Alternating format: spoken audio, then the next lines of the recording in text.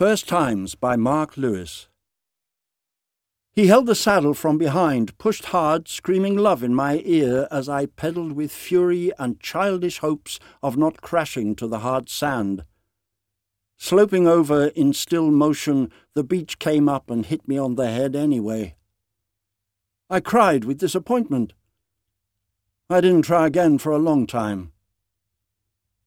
She held the ball of twine bound hard around the stick. I ran out the end and swung the lead and lugwormed hook over my head, like I'd seen the men before. 3 times it zizzed, and I let it fly seaward. She wasn't concentrating, and let slip the stick and line, arcing into the grey water, and my hard, saved pocket money with it. I cried, disappointed. I didn't try again for a long time.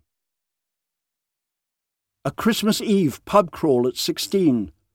A long-haul call into snugs galore, a circular route to midnight mass with friends, many pints elbowed long and laughing. 6 altars circulated in front of my eyes, the priest swayed, green-cloaked before me. I bounced off communicants to reach the car park and emptied my acid bile on somebody else's bonnet. I wasn't disappointed, I couldn't remember how. I didn't try again for a long time.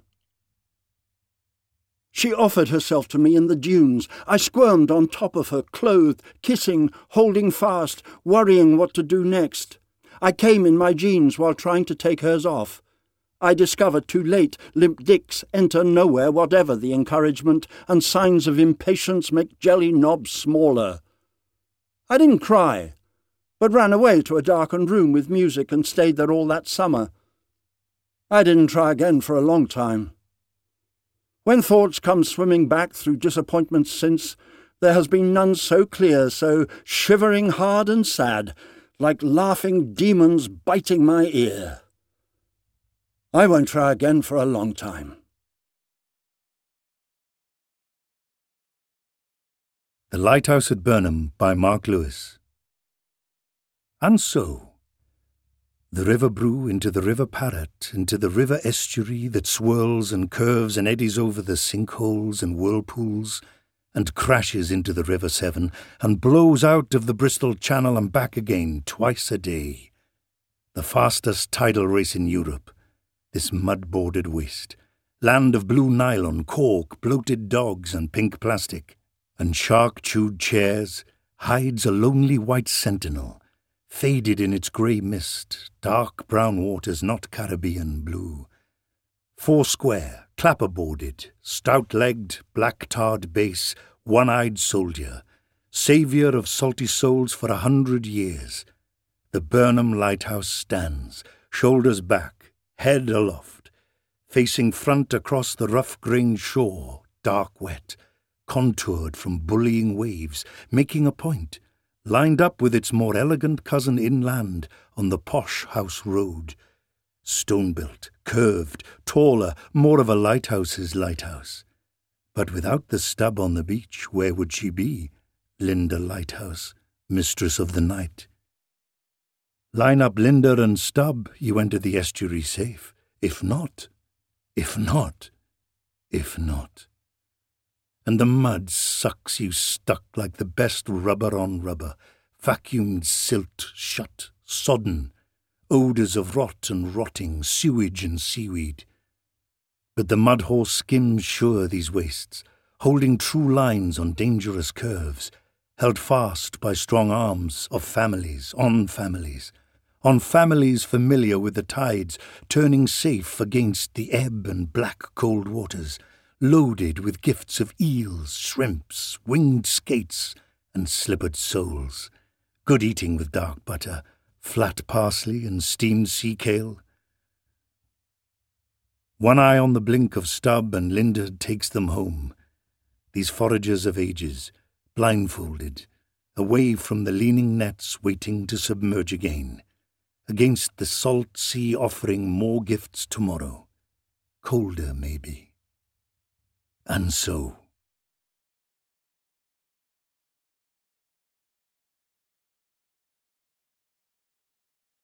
Shores and Shorelines by Mark Lewis. Sam Shaw opens one eye and tries to focus. It might be morning, but he isn't sure. He is sure he's got a bad crick in his neck. Sleeping face down on the empty bed frame was not a good idea. A faded blue tattoo of Beethoven twitches across his back. He turns over slowly and looks around at the peeling wallpaper, the cardboard stuck in the window, and the lonely light bulb in the middle of the ceiling.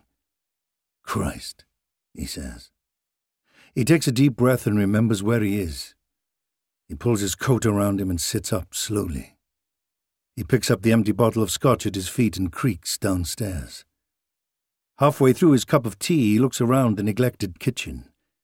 This was his first trip home in many years, and he wonders if it was a good idea. He arrived as the only passenger on the last bus up the valley the night before.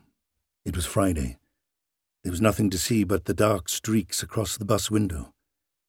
The town of Pengard was never much to talk about, even in the good times, before his parents died and left him the house, before his army days, before his wild years, as he called them. Pengard is at the end of the line before the Brecon beacons. People come to look and wonder, but always move on quickly up the mountain to something more seemly. The pithead is gone. The half-street is half-boarded and the flagstones are broken. This tired town is crumbling back to form the quarries of its birth. With a couple of exceptions, the people are crumbling too, head-bowed and grey-skinned against the sloping streets of wind and rain. The start of every weekend is always 2 buckets wetter and 3 times colder than anywhere off the mountain, they say. But that has never stopped the local cherubs with their short skirts and stilettos, and the boys with the brand-new T-shirts and trainers, summer or winter, roaming the town looking for laughs and kebabs and a shag to finish. The valley youth marching together for a grand tour of abuse and blood and falling down, and a good time had by all, if only they could remember. And in the thick of it is Billy Michael, a shaven-headed 25-year-old tattooed with Valley Boy and Lover and I'll fight you till I die, and earring twice to finish. Billy likes to drink his usual several pints and wait for all comers in the middle of the square. This is his theatre.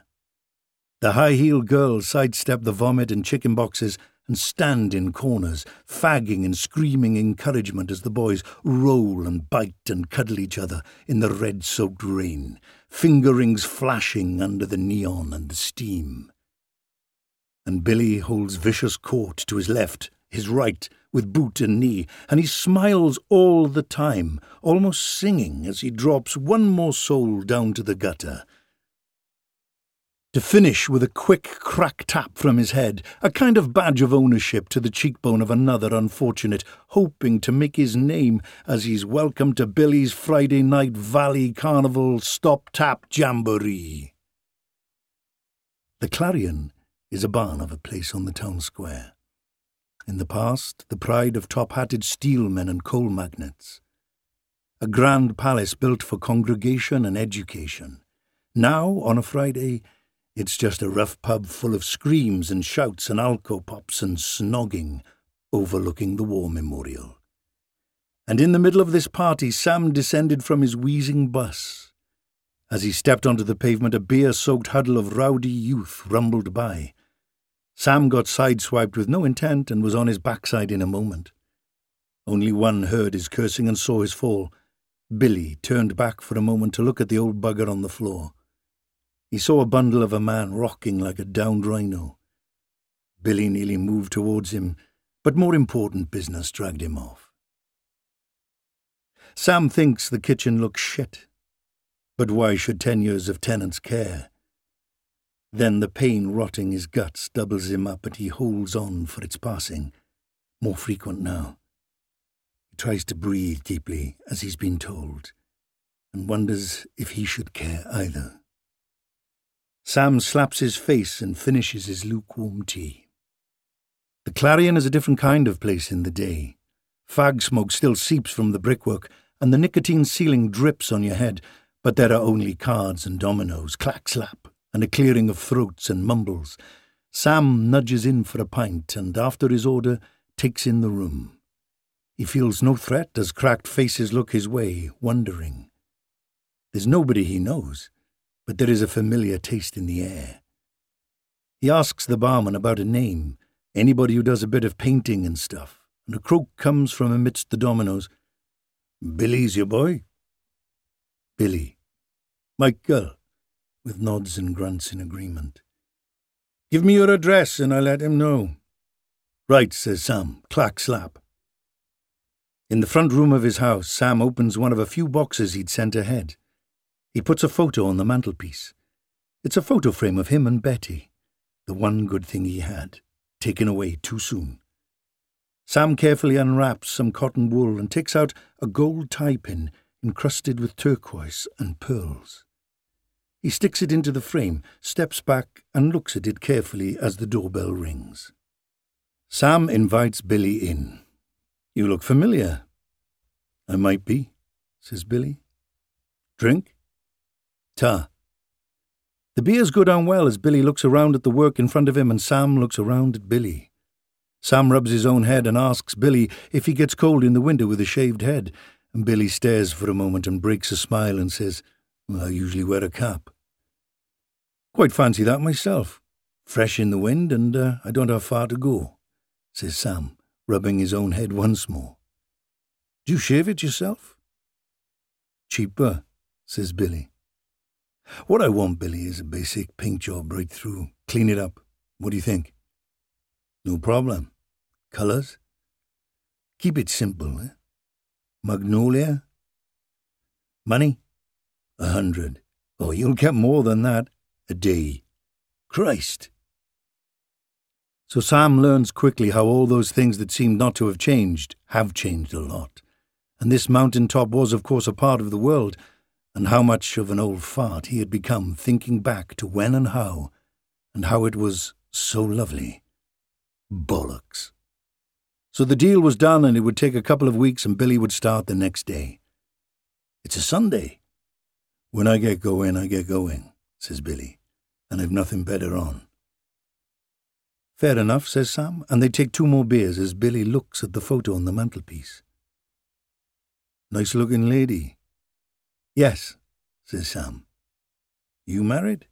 Billy pauses but doesn't pry. "Nope." "Kids?" Around." "Look after them, mind." "I do," says Billy. "Good for you," says Sam. Sam gets 50 quid out of his wallet and some house keys from his pocket. "Here's a sub and the keys, and there'll be more for materials by Monday." "No problem," says Billy as Sam puts the money and keys into Billy's hands. Sam looks into Billy's eyes and Billy does the same. Sam smiles and says, "See you tomorrow." "And so you will," says Billy as he crosses to the door. Billy looks back at Sam for a moment and nods. The days pass well and the house starts to look like a home, and Billy works on and Sam moves around, and new friends are found that went with the old, and the old world turns warmly in Sam's fearsome late days. And laughter is found to take the edge off in the pub mostly, and old yarns taken apart and represented with other views. Billy is hard at it when a couple of head cases come a-calling. Craig and Chewy creep up on Billy while the radio plays loudly in his ears, and Craig grabs Billy tight round the throat. "Everything you've got, I'll break your fucking neck."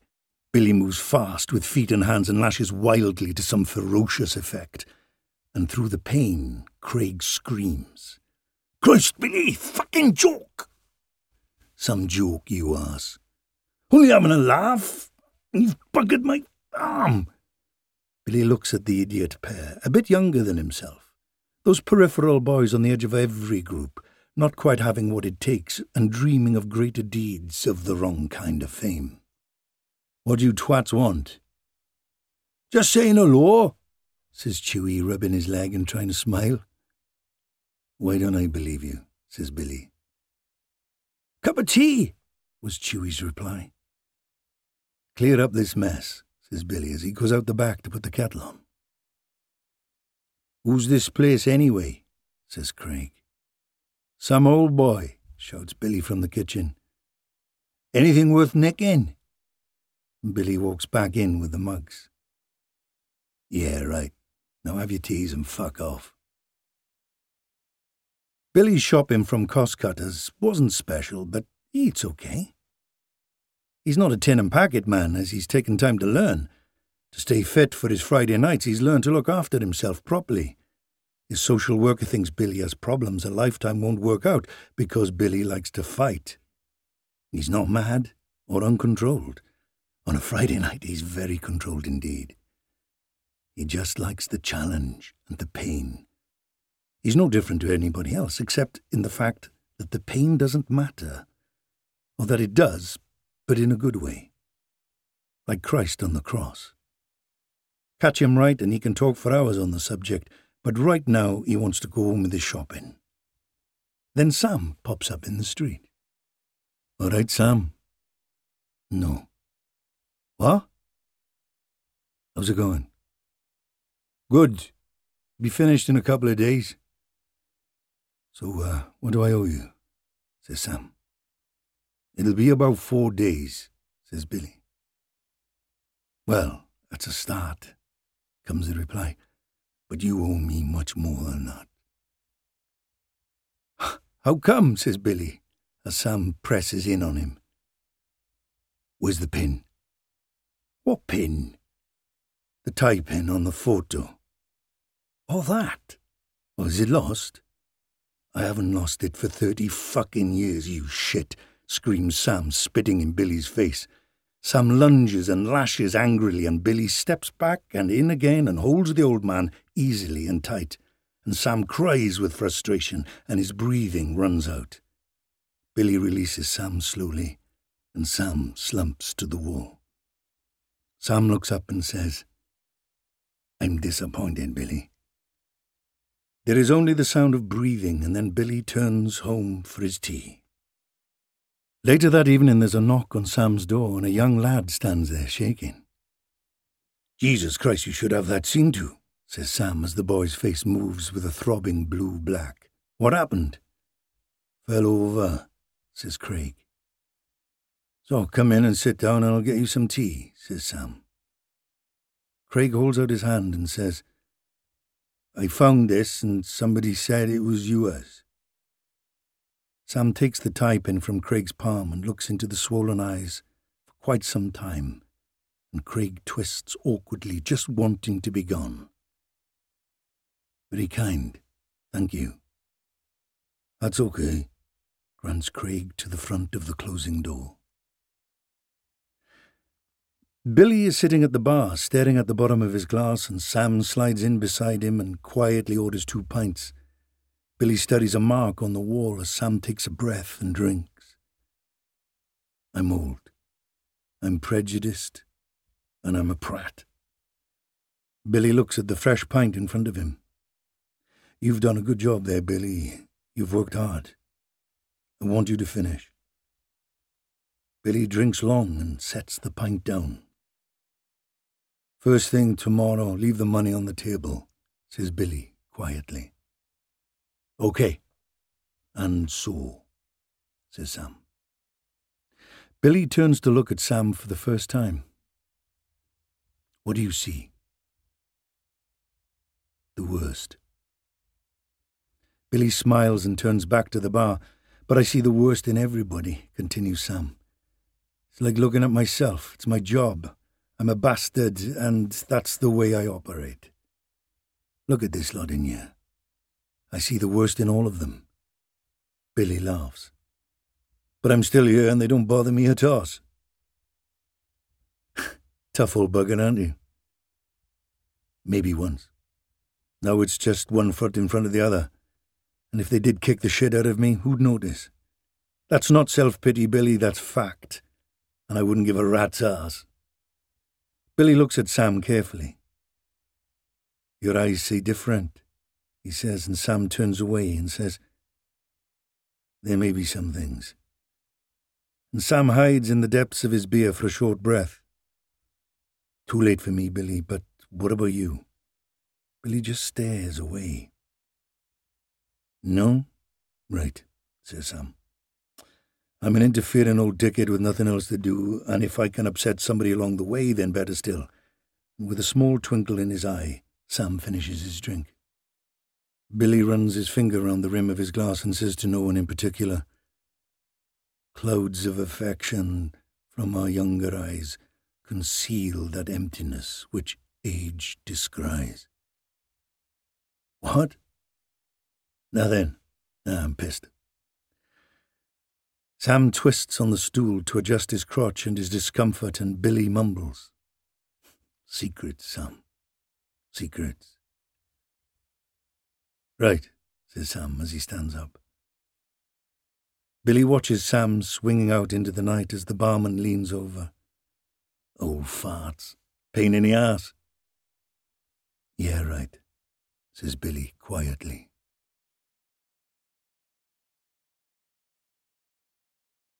Maria by Mark Lewis. Maria sat back in her chair, looked slowly around the crowded cafe, placed the palm of her hand over her heart, and closed her eyes. From her corner seat by the counter, she didn't have to look to see what was there. This was her seat and her table. Everybody knew where to find her, right next to the brass and copper urn, polished to a mirror. Gianni had always insisted on that, clean and polished. He always thought like that, a Gianni, a good man who had worked hard all his life for his family and friends. He would spend hours polishing his shoes and telling the kids, no matter how poor you are, you can keep clean and tidy. You look down at a man's shoes and you can tell the person he is. If he takes care of his shoes, he will take care of himself, his family, and he will take good care of you. Maria often had big rows with Gianni over his generosity. You are too kind, you care too much, and they take advantage of you. Maria, cara mia, calma, calma. God has treated us well, and we must do the same. Yes, but God hasn't worked as hard as we have. Maria and Gianni bought the cafe in the late 30s. It wasn't so bad then, but it got harder later. They knew they couldn't blame those few frightened people, but thank God they weren't the majority. It had been tough through the war. Although they were naturalized by that time, half their families weren't. Gianni spent days travelling around internment and POW camps, delivering food parcels to brothers and cousins less fortunate than themselves. He even managed to get some 3-day passes for family members to visit at home. Maria's cousin Carlo, also naturalized, packed a suitcase one day and gave himself up for internment at the local police station. The sergeant, who knew him well, laughed and sent him home again, much to Carlo's frustration. All he wanted was to get away from a domineering mother and 6 fighting sisters. These were good memories. But there was also the racism, the bloody eye ties. Will it ever change? Only if we keep remembering, thought Maria.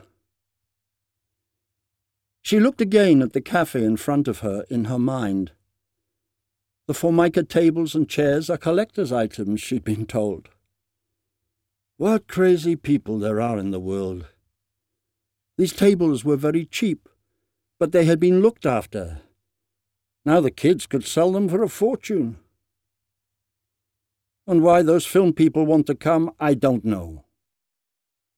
The zinc and yellow glass sunburst at the back of the counter is some special relic, apparently. The place was good when they first moved in, but Maria wanted to go with the modern times. But Gianni said, we just keep it clean and tidy and people will come. And so they did. After a while, the long days and hours and children made Maria too tired to worry about how the place looked, and so it never changed. And now strange young people all dressed like widows come to take photos. I understand nothing any more, thought Maria. Sitting in her corner, Maria snuggled down to the noises and smells around her. The spitting urn, the clank of cups and cutlery, the coffee, the burnt toast, the bacon and the sugo. her special secret recipe. Whatever fry-ups and steamed pud and 2 veg they put on offer, Gianni always insisted on the other good stuff from home, the ravioli, pasta asciutta, minestra, the real thing. Not that awful commercial nonsense most people dish out now for too much money. And he was right. Enough people did appreciate it to make it worthwhile, but it was always more work for Maria. She knew he was right, but she could have kicked him at 5 a.m, cold and aching, making sure everything was ready for the day. How different it is all now. Quick this, quick that, easy buck, little care, well, magari. Maria breathes again and turns an ear to old Betty in her usual place, nose dripping into her tea and moaning about the weather and immigrants to anybody who'll pay attention. Nobody does. Those young working boys with their hard hats and fry-ups and sports pages taking up too much room with their long legs and dusty shoes. Good boys, really, but she'll have to mop up when they're gone. And if any bad language comes out, they will have to go sooner. Mostly they don't forget her rules. The lasagna is too good to miss. And those cackling office girls are okay with their salads, but her ears hurt sometimes with the screech of the laughter. Stai zita, old woman, bless them. With the kids in charge these days, Maria takes her pleasure quietly in her corner and people come to visit. The priest occasionally, usually on the scrounge for something or other, a donation, a trip, food for a party. Maria has made it clear to him that her tally upstairs must be such that she expects no queuing at the gates. She insists she will walk straight in and get a big hug from Gianni. Father just laughs, but doesn't disagree. Other friends come by with an ache or a pain in exchange for a remedy from the past, which somehow always works. Is it simply faith? Some come just to sit and gossip over a macchiato with a tot, or a deep glass of Barolo that Maria keeps on the floor by her feet for the special ones. Those oldest, dearest friends, the few left who really understand without talking. Too much talking these days anyway. Yak, yak, yak with nothing to say. Those politicians are the worst. May God forgive them that their yak, yak, yakking kills people. Maria makes the sign of the cross and holds her hand together on her lap. Her eyes are still closed as she smiles. She nods to herself and breathes out gently, quietly, and sighs. Maria is brought up short when Ninian jumps into the space between her eyelids and the cafe window. These things can happen when you just want to relax, like a punishment for the wicked, she thought. Dear Ninian. Gianni was a good man, but Ninian was her love. Too early, too young, and too different. In those days in the mining valleys, families kept to themselves and stayed with what they knew: the pit, the Bible, the church, and the language. Two young people crashed together in innocence and ignorance, and dark prejudices rise. They do bad things for love and run, and are returned to shame and humiliation, and they can't survive, and a small piece of the heart is closed forever. And life goes on. But in that piece of heart time does not heal, and hardness grows around it that sometimes can be seen in the world where compassion was expected and didn't come. I've not been a good mother or wife, thought Maria, shutting out the sounds of the cafe. And God forgive me, I've done some things. It was half an hour before anybody realized she was dead. It was quite normal for Maria to take a nap in the corner if nothing much was happening. Her grandson Paul had come from behind the counter to tell her father had arrived for a coffee. Paul shook her gently on her shoulder, and Maria slumped slightly to the side against his legs. Paul was very shaken and was no use for the rest of the day. He was helped upstairs and hit a bottle of whiskey surrounded by boxes of Kleenex, fresh pastries, and hugs and shoulder rubs, while people phoned for other people to come, and carloads of family and worlds descended with tears and food and more tissues. Nobody expected more of Paul, firstborn of his generation, male, spoilt. Some traditions hold fast even today. He knew that he wouldn't have impressed his grandmother in the least, and she would be saying that he was always more like that soft grandfather of his, too sentimental for his own good. And she would be laughing to think the priest could actually make himself useful for once.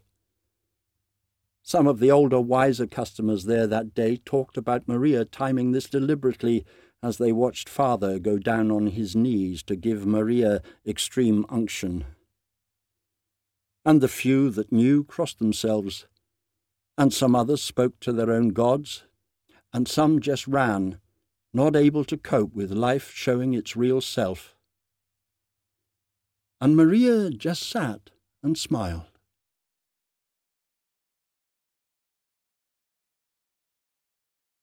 Those Bridges, That House, by Mark Lewis. The other one is white, the older one, slim, long, swinging smooth, an elegant slice through the river fog, still going strong, a beauty of its time, more beautiful now, reflecting sunbursts on dark days, bouncing off wet mud, sluicing the swirling eddies, fast tides. This one, a charm in its own way, sturdy, stouter, but pale-hued light, upright and sure, to be trusted in high winds, swerving eastward from the sea. High fence to protect our metallic sides if we bounce sideways off the curved black path, 3-laned highway. Younger by far, this second Severn Bridge. And as I pass again this shorter route to dark mountains, there it is, that house standing starboard, my mind house, the Dickens, I say, with wet clouds crawling over the flats, 3-story fantasy on the bank, stone-built, grey weeping, a candle in the green glass top window, yellow light reflecting those silent men, gartered, booted, tricorned against the hot-cheeked effort of shouldered booty brought ashore off clinkered skiffs, guns and powder, Madagascan vanilla, Jamaica rum, or some other runners, night moon men rubbing split hands close to hot coals whilst a red poker bubbles a pot of ale. Black slaves on black water pull hard on split oars, dripping quiet, perhaps. Stolen craft, tied up, rotting otherwise. Ripples on ripples, tides turning in hope, escaping Bristol wharves or sucked into swirling pools. Would they care? Just smiling songs in the open air. And so I rub my eyes and pay my toll at the gate and drive towards Welsh rain. And we can choose at last, they said.